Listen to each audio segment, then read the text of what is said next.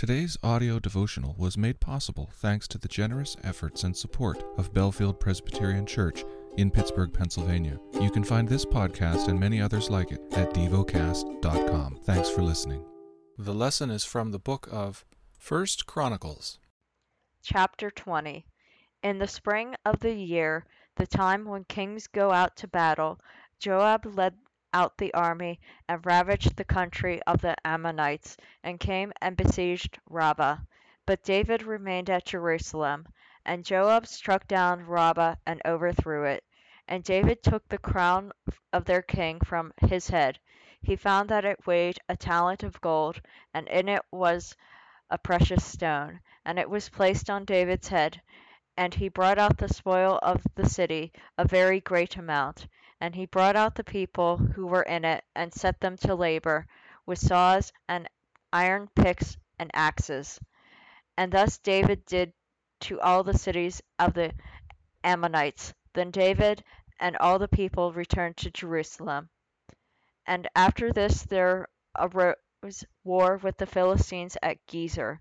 Then Shibbekai the Hushathite struck down Shippai, who was one of the descendants of the giants, and the Philistines were subdued.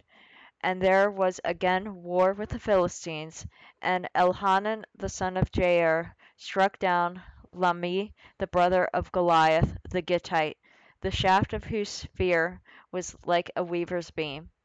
And there was again war at Gath, where there was a man of great stature, who had 6 fingers on each hand, and 6 toes on each foot, 24 in number. And he also was descended from the giants. And when he taunted Israel, Jonathan, the son of Shimei, David's brother, struck him down.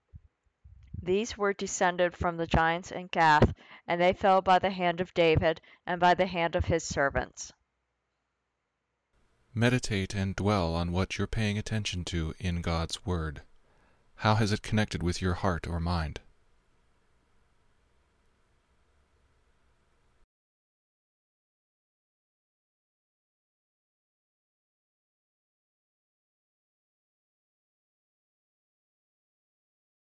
Pray to God freely about what has moved you today. Turn your thoughts to Him and enjoy His presence. We offer the following as prayer topic suggestions. For a deeper understanding of the gospel. For Christians being persecuted. Thank you for listening to Devocast.